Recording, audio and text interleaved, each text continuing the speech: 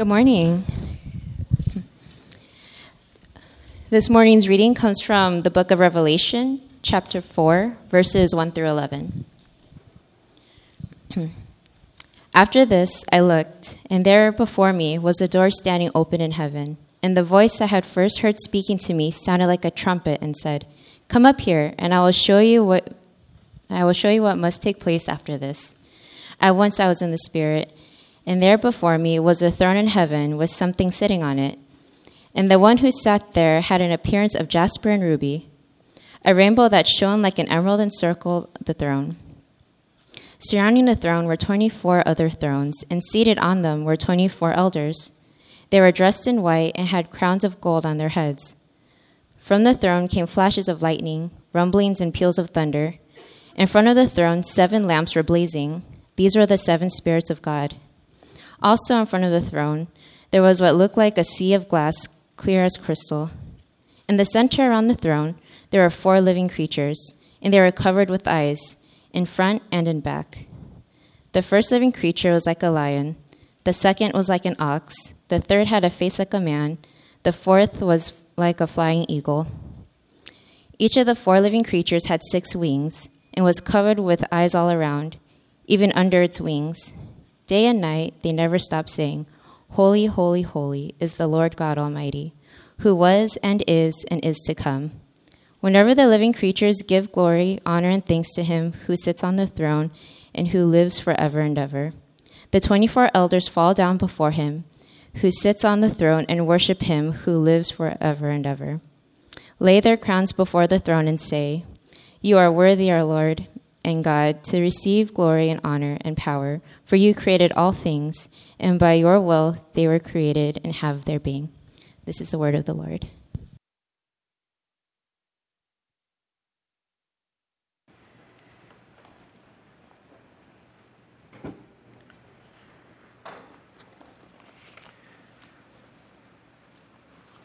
So this morning, our lead pastor, Nick, is on a well-deserved vacation. And please be remembering to pray for him. We are each only held up by the grace of God and the things that we do. So we're rejoicing at the great things God is doing here at Redemption. And as he's on a well-deserved vacation, please remembering to pray for him. We just completed a series in 2 Corinthians on authenticity, and so today and next week we have a couple of topical messages, and then we'll start a new series in the Song of Solomon coming up. But this morning we're looking at the book of Revelation, chapters 4 and 5, and we just heard from chapter 4, and where we're going is if we know God, we will ache to see him worshipped. Ache. So the key is, do we know God? And I think we see an illustration in what it means to know something and to worship it when we think through other worship experiences. Let me just ask a question. What would you say is the most incredible worship experience you've ever had that is not worship of God? Let me ask that question again. What would you say is the greatest, most incredible worship experience you've ever had that is not worship of God? What can I possibly mean, right? Isn't all worship of God? And so, as a way, I think, to help us understand what it is to worship God, it's helpful to see worship. What is worship? It's when we really value something, we see its value. We've done an assessment of this thing, whatever it is, and we go, wow, wow. And then we have a response to it, and we worship it, okay? So with that question in mind, today I just want to start with a video of just watching some contemporary experiences of worship that's not necessarily worship of the living God, but just worship, okay? Let's run the video. Anthony for 3. Anthony for 3.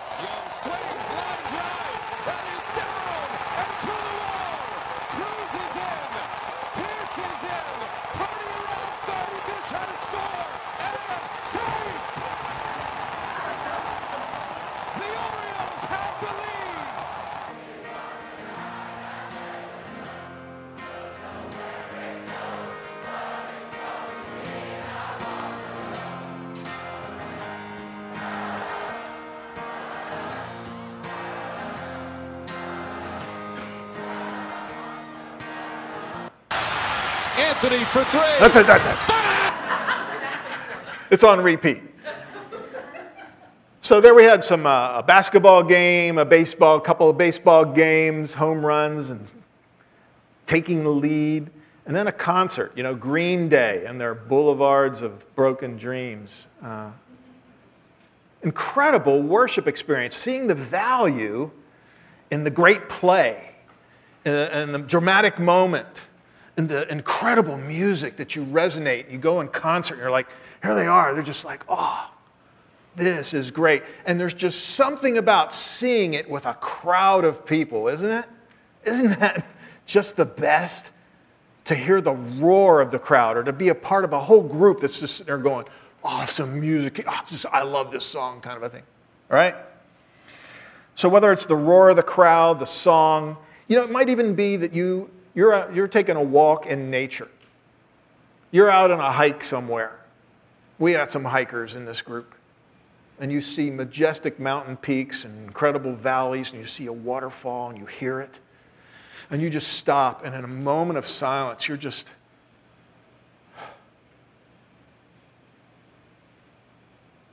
Who made this? You might meet an individual who at first didn't strike you as so hot. But then you got to know them, and you spent time with them, and over time, your breath is taken away. And you study that person, their eyes, their thoughts, what makes them laugh, what ticks them off. And there's just something about them. You are in awe. And you sense that there's a kind of worship that's coming from you, and you're willing to give to it. You might drive by a house, and you've long had dreams to be in such a place.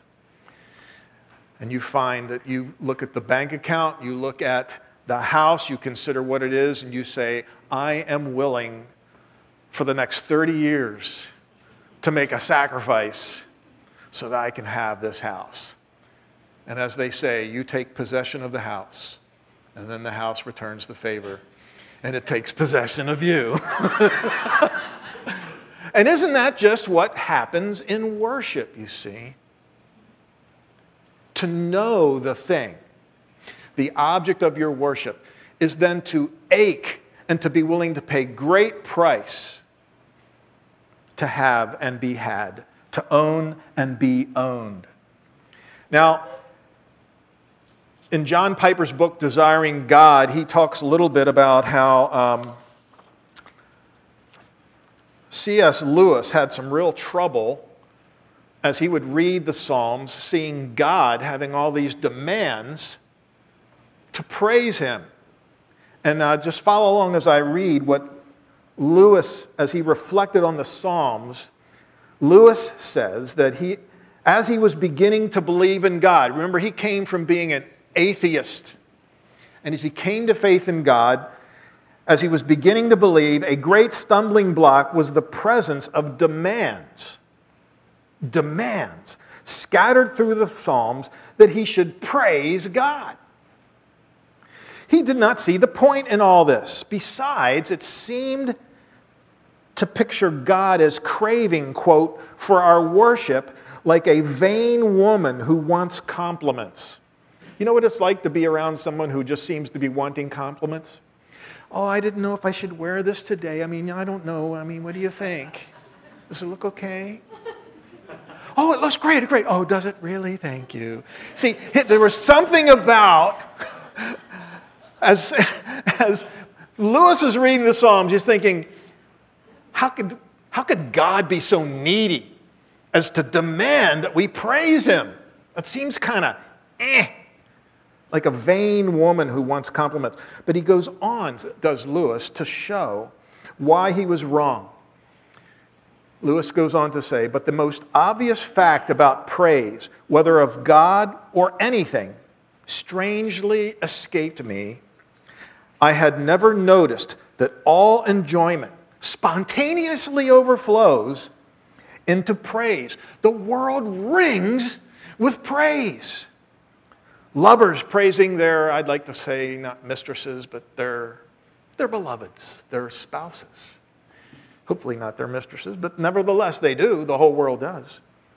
Readers, their favorite poet. Walkers praising the countryside. Players, as we just saw in the video, their favorite plays and sports.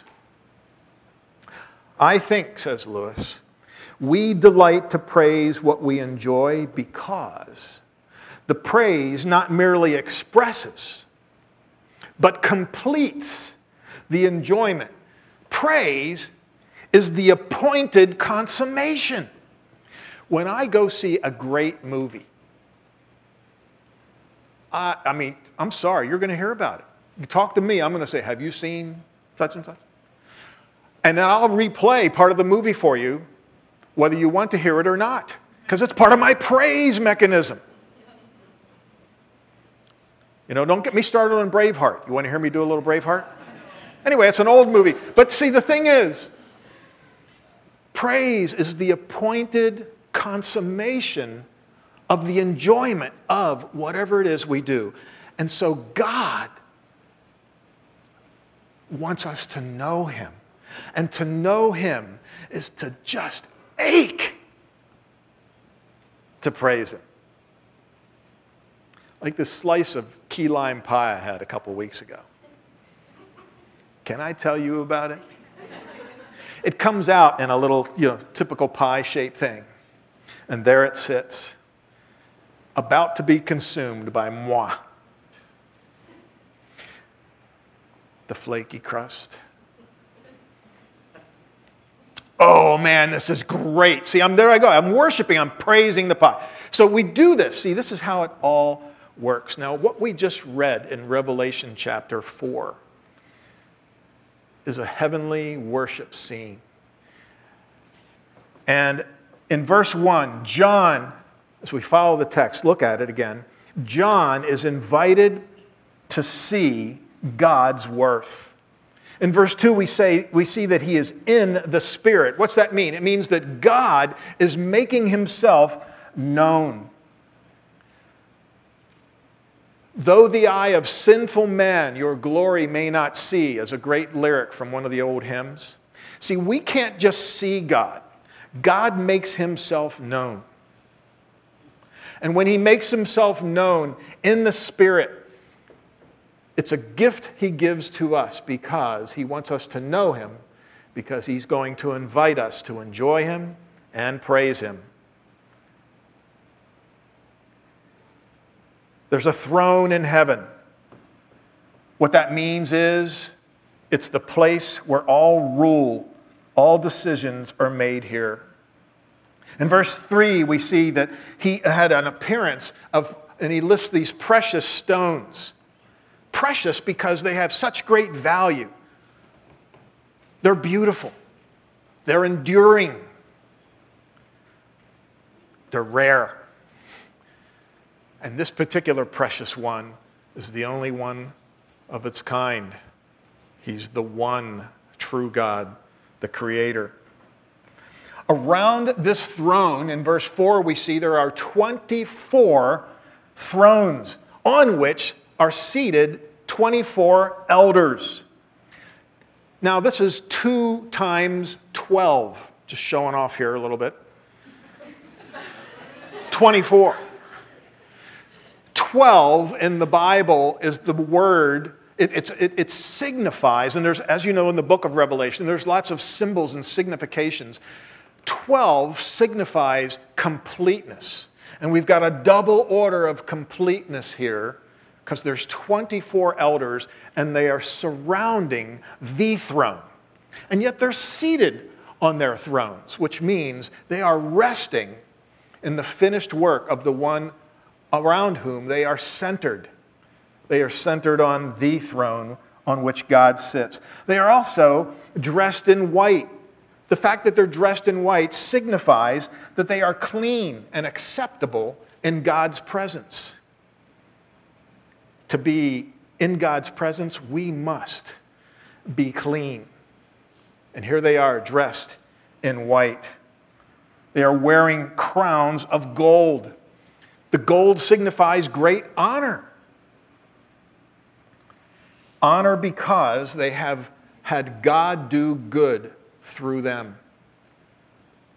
Because all good that these elders do, all good that you and I do, is because it's God who's at work. And He bestows on them honor that reflects on Him and His work in their lives.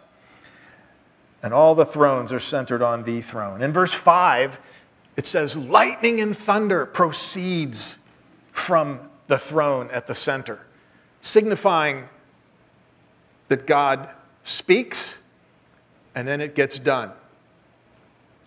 It's the power and the action of things. And then in front of the throne were the 7 lamps, which are the 7 spirits of God. Here's another number, 7. Are there 7 spirits? The number 7 is to signify perfection. The perfect Spirit. And there is one Spirit who is the perfect Holy Spirit. And so the 7 spirits of God, signified as 7 lamps, are that light, the light of the world that proceeds from the throne of heaven, from God the Father, the Holy Spirit, proceeding out into all the earth.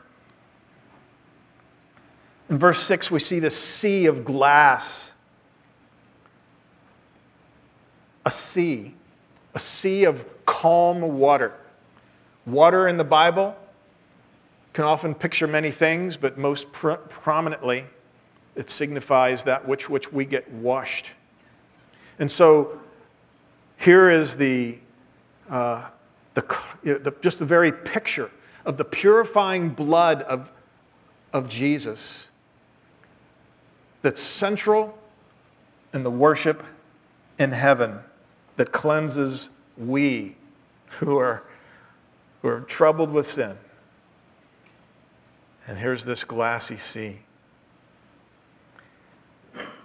Now, even more spectacular, if this isn't a spectacular scene enough, is we see that there are around the throne, at the center of the 24 thrones, are 4 living creatures. Listen to what the Spirit showed John.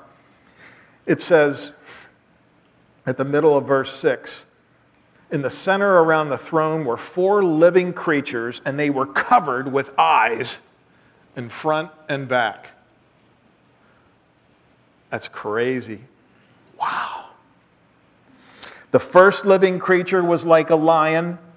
The second was like an ox. The third had a face like a man. And the fourth was like a flying eagle. Each of the 4 living creatures had 6 wings and was covered with eyes. Second time he's saying that one. Look at the eyes, look at the eyes.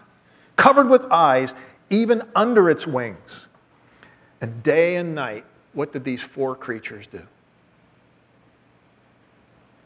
They never stopped saying, holy, holy, holy is the Lord God Almighty, who was and is to come. They are having one rockin' worship service in Revelation chapter 4. And verse 9 says, whenever the living creatures give glory like this, which is all the time, honor and thanks to Him who sits on the throne, who lives forever and ever, then the 24 elders fall down before Him who sits on the throne and worship Him who lives forever and ever. And then they take their crowns, the crowns that signify their honor and all the good things God has done in and through them, and they cast their crowns before the throne. And they say this, You are worthy, O Lord, to receive glory and honor and power, for you created all things, and by your will they were created, and there have their being. That, in our vision statement, we say that the gospel renews us. It centers our lives and our families and our community on Him. The place to be centered is on God the Creator. Do you know the Lord? Do you know God as Creator? See, He calls you, even as He called John, to come in and see who He really is. Speaking of C.S. Lewis, he spoke of this world that we think of as the concrete world, right? He spoke of this world as the shadow lands. And the concrete world was this vision that we just saw in Revelation chapter 4. See, those are the real things. That's what's really happening. We live in a place where the eye of sinful man, his glory, we cannot see. It doesn't come natural to us. And so part of what I'm hoping would be our experience this morning is that God would reveal Himself to you through this proclamation of His Word, as we join with John in the spirit of seeing this magnificent worship service. And so what we see first is, as we know God as Creator, do you feel an ache to worship Him? You might be unwilling.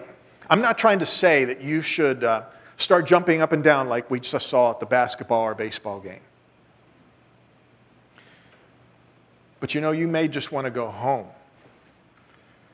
Make sure nobody's home. Shut the windows. And maybe have yourself a good little scream and dancing time before the Lord. The elders fell down on their face. You may not want to fall down right here. It may just feel just a little awkward. I get that. But maybe when you go home, you shut the door. Maybe you just want to reread this passage. And as you sense that as the living creatures were saying, "Holy, holy, holy is the Lord God Almighty, who was and is to come," and that the 24 elders fell down, maybe you want to try that out. To know God is to ache that He gets the credit for who He is and what He's done.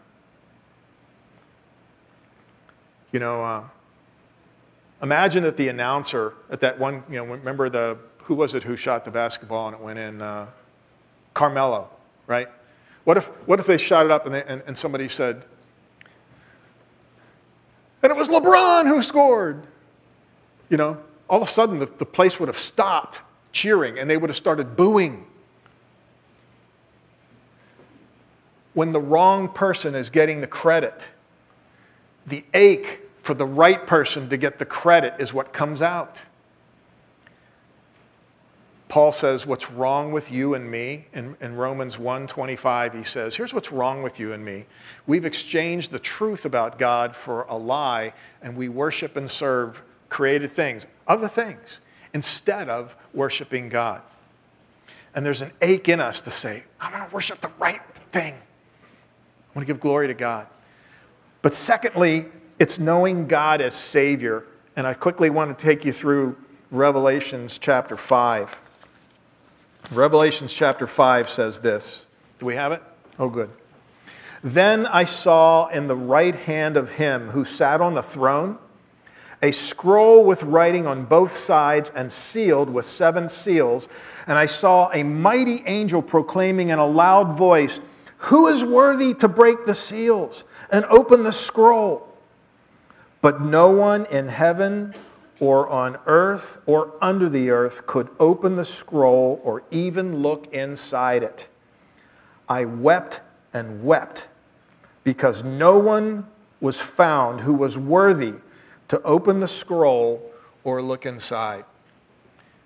There is a scene that I feel is so contemporary for us, because there's an ache inside of you and me that we have a sense that something's not right with the world and somehow it could get fixed. could make it right? Who could make how I feel about me? I say terrible things to myself. Who could make me right with others? Why do I get in the little conflicts I do? Why do they have conflicts with me? Why do we have the terrible things we see going on in our nation? Why are we so polemically tearing each other apart? We each have a longing, we each have a conception, and we don't know how to make it right. And so there's a sense in which each of us, looking at our solutions and how they fall short, there's a kind of weeping and weeping that goes on for us because no one seems to be able to look at the scroll that has all the answers. See, this scroll is a signification of God's love for us and it's like in God's hand. See, it's in the scroll was in the right hand of the one seated on the throne. God the Father holding out the scroll. And no one, it's the answers to every question. Here's how to fix everything. No one worthy. You see that? No one was worthy to open the scroll. And I wept and wept. We live in an age of a lot of weeping. Until we remember this. The word from the elder in verse 5. Then one of the elders said to me, "Do not weep. See, the Lion of the tribe of Judah, the Root of David, has triumphed." Past tense. Has triumphed. He is able to open the scroll and its 7 seals. 7. See that number 7? This is the perfect scroll with the perfect answer to all that makes us weep. See its value, see who it is who's worthy to open it, and when you see him open it, you think getting a clutch base hit in the 8th inning to drive in 3 runs to take the lead is something to cheer about if that's your team. This is a clutch coming through just at the right time. God sent forth his Son, born of a woman, born under the law, so that he could redeem all of us who are unworthy and who weep and weep. And it's the best news you've ever heard. And to see it is to stand up and cheer. It's to fall on your knees and say, "Holy, holy, holy." Because it changes everything. So who is this one? Verse 6 tells us the answer. Then I saw a lamb, looking as if it had been slain, standing at the center of the throne, encircled by the 4 living creatures and the elders. And the lamb had 7 horns, 7 eyes, which are the 7 spirits of God sent out into all the earth. He went and took the scroll from the right hand of the one who sat on the throne. And when he had taken it, the 4 living creatures and the 24 elders fell down before the Lamb. They're worshiping the Lamb. Who is this Lamb? Each one of them had a harp, and they were holding golden bowls full of incense, which are the prayers of God's people. Hey, you're already a participant in this great worship scene. And they sang a new song saying, they're singing this to the Lamb, "You are worthy to take the scroll and to open its seals because you were slain." The cross.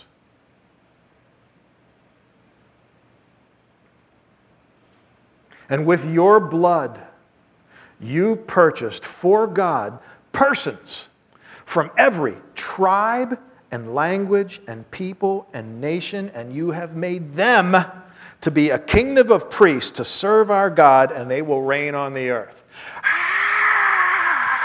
Can you hear the crowd? What a worship service. I heard the voice of many angels, verse 11, numbering thousands upon thousands, 10,000s times 10,000. Showing off again, that's 100 million. That's bigger than any of the stadiums we're looking at today.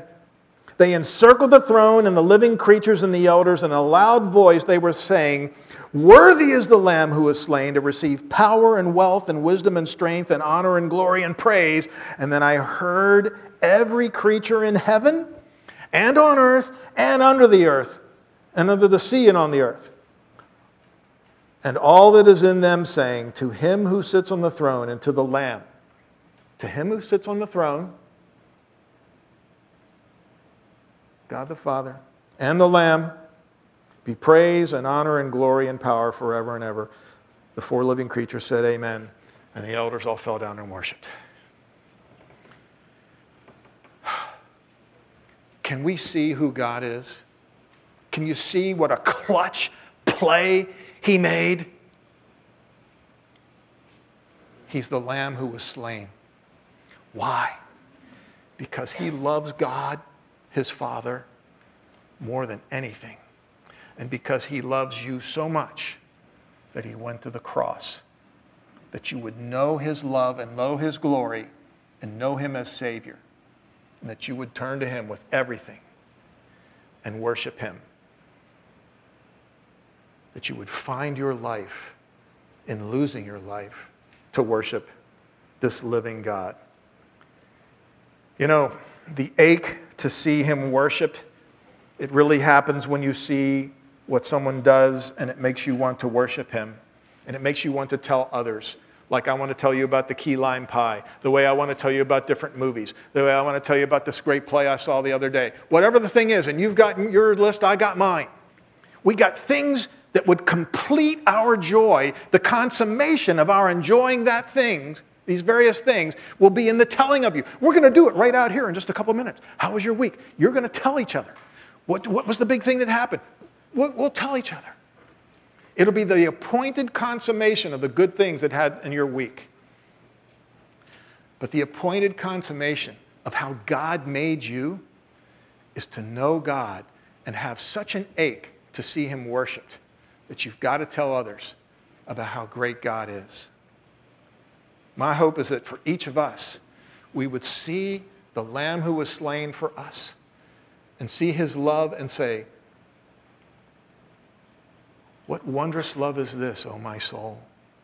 What wondrous love is this? That the King of bliss would lay down His life for my soul, for my soul." And just fall. Just fall. I pray you'll have some secret time today with the living God who loves you.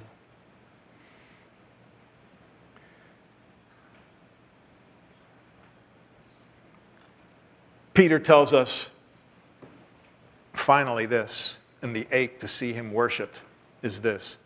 He says, "In your hearts, reverence Christ as Lord. Always be prepared to give an account for the hope that's in you to those who would ask, but do it with gentleness and reverence." When you want to tell others about the living God, the Lamb who was slain, the lover of your soul, there's a wise way in our culture that we have to pray and hope that we can prepare and say these things to our friends and neighbors. To encounter the God, the living God, to know Him, is to have an ache, friends. An ache that we would stir up in each other to know Him and to tell others about Him. That we would long and pray and ask Him for wisdom. How? How do we share this with our friends and neighbors? Because when we know God, we ache to see Him worshipped. Will you pray with me? Father God, we are so grateful that You took John up into this vision and enabled him to record it so that we could even enter into that great concrete world of heaven now We who live in these shadow lands where our own sinful hearts cause it so that we can't see your glory. We pray that you would use this message, this text, even this half hour, to draw us into a knowledge of you, and that you would fan the flames of a fire of aching to know you. And we ask that all for your glory. In Jesus' name, amen.